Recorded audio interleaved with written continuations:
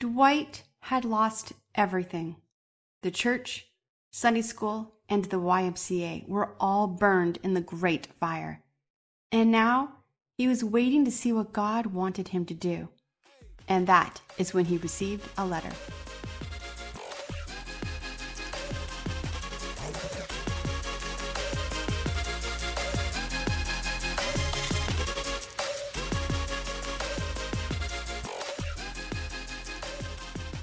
Welcome back to Church History Podcast. I'm your host, Laura Lee Siemens, and today we're concluding our story of Dwight Moody, who we know today as D.L. Moody.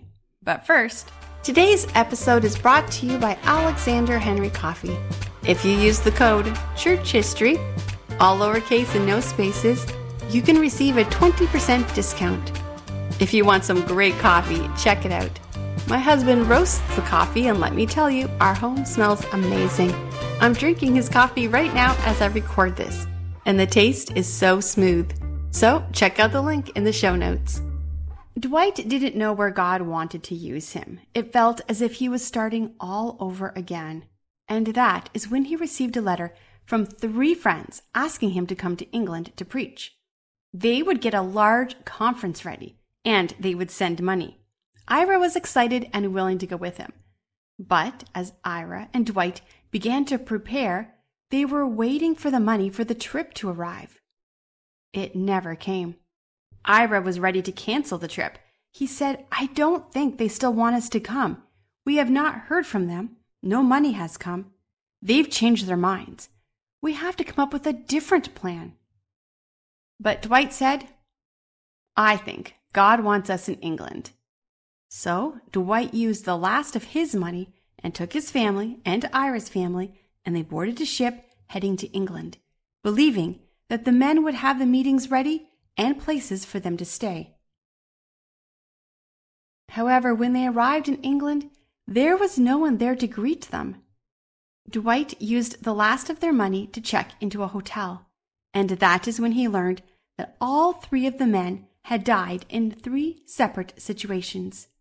There was no meetings planned, no money, no housing situations prepared for them. They had spent all their money coming to England, and they didn't even have enough money for the hotel. What were they going to do? That is when William found a letter in his coat pocket from a man named George Bennett. George Bennett ran a YMCA, and he asked if Dwight would stop by if he happened to be in York.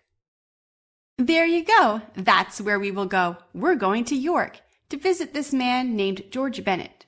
So they headed that way.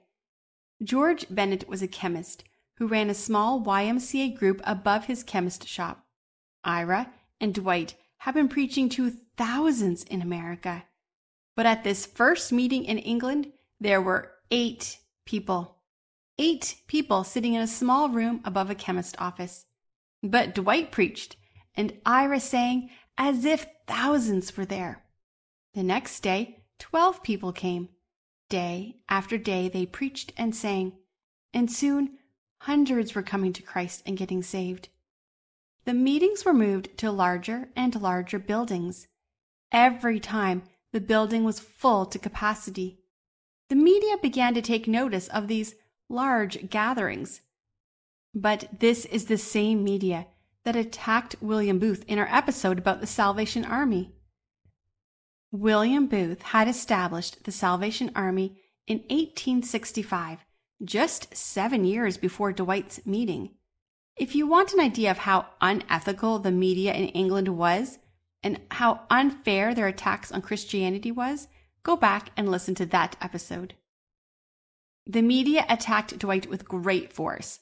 They mocked him because he was American. He had terrible grammar. He was not a trained preacher. He was a shoe salesman. Dwight was made to look like a low-class, ignorant fool, and anyone willing to listen to him was a fool. Dwight found this hard to read. He felt ashamed of his past. But one day, when a reporter made fun of him to his face about his bad grammar, Dwight answered, "True, I don't have good grammar. But see here, young man, you seem to have good grammar enough. What are you doing for God with your good grammar?" The reporter didn't have anything to say and walked away. One of the things that Dwight did was hold meetings for children. One meeting he held for children had over 14,000 children come and hear him preach. Eventually, Dwight and Ira and their families headed back to America. In 1875, Dwight bought a home in Northfield, Massachusetts. And as his home base, Ira and Dwight headed out to hold evangelical meetings in Brooklyn, Philadelphia, and New York. For 2 years, Dwight preached almost every day. Every time he preached, the crowds would fill the space to capacity. December 29th, 1876, Dwight learned that a very close friend of his who had been serving with him was killed in a train accident.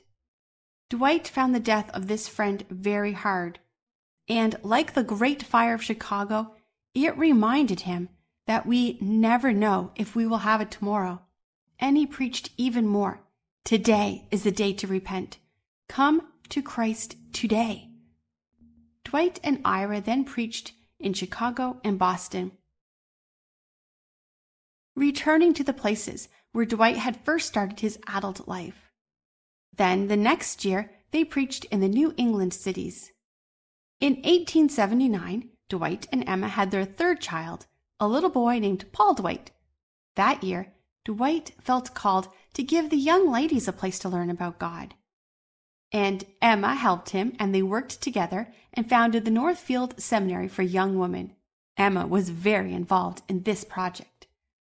Then, in 1884, Dwight launched the first Northfield Bible Conference. Ira and Dwight then preached in California for a year, while starting the Mount Hermon School for Young Men. Then from 1881 until 1884, the two families traveled through the British Isles preaching. When they returned to America 2 years later, Dwight founded the Chicago Evangelical Society.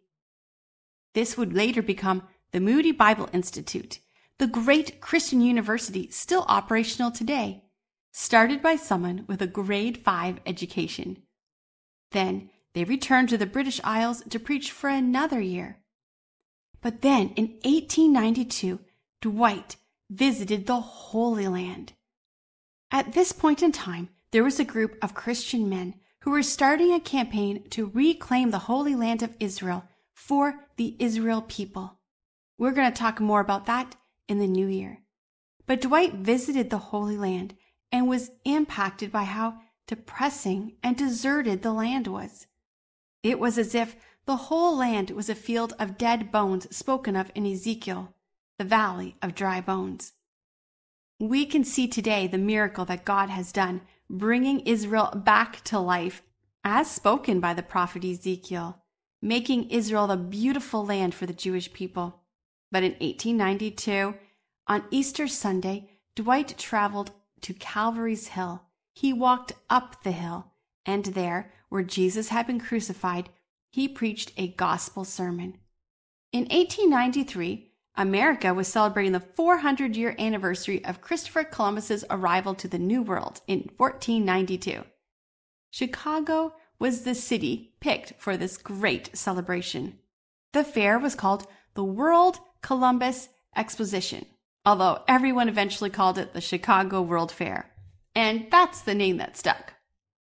43 countries were represented. 27,300,000 people came to that fair. People lined up to take a ride on the first ever Ferris wheel invented by George Washington Gale Ferris Jr. The ride took 40 people at a time, 264 feet into the air. They visited exhibits of inventors. They walked through life-sized ships made to look exactly like the Nina, the Pina, and the Santa Maria, the 3 ships Columbus sailed on. They saw moving pictures for the first time in the first ever movie theater. They rode moving walkways, and they watched Buffalo Bill Cody's Wild West show. There was also food. They had juicy fruit gum for the very first time, cream of wheat, Cracker Jacks, shredded wheat, and the Blue Ribbon Bear. Of course, Dwight and Ira wanted to tell this large crowd about Jesus. So, Dwight talked to the circus at the fair.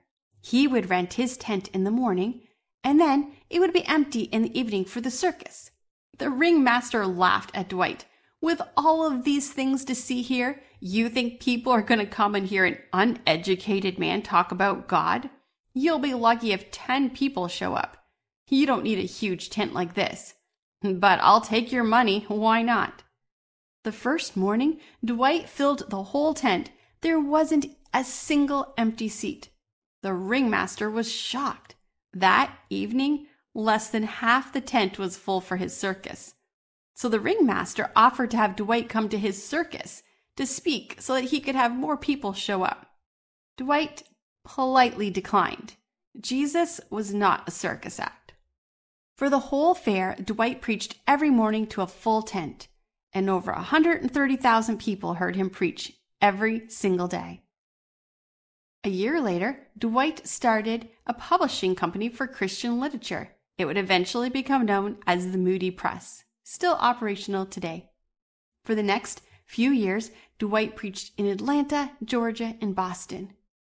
Then in 1899, D.L. Moody traveled to Kansas City for a series of revival meetings, and during this time, while he was preaching, he became seriously ill. He returned home to be with his family. December 22nd, 1899, Dwight L. Moody passed away in his home with his family in Northfield, Massachusetts at the age of 62. Moody's legacy lives on through the Moody Bible Institute, which continues to train Christian leaders, and the annual Northfield Bible Conference. In his lifetime, he traveled more than 1 million miles, and he preached to more than 100 million people. Cities would see a revival when he was there, and the impact on the city was always seen in how the poor and needy were cared for by the church after he left. He preached in theaters, auditoriums, circus tents, and when people complained he was preaching outside of a church, he said, "Let us open so many preaching places and present the gospel so attractively that people will want to come and hear it." He founded 3 schools and a printing company. People called him Crazy Moody, but today we know him as D.L. Moody. He was one simple man who told God, "I'm here, use me. I'll do whatever you ask of me." Next week, we're going to look at what was happening in Greece during this time period and how the church reclaimed a Muslim country for Christ. You won't want to miss that.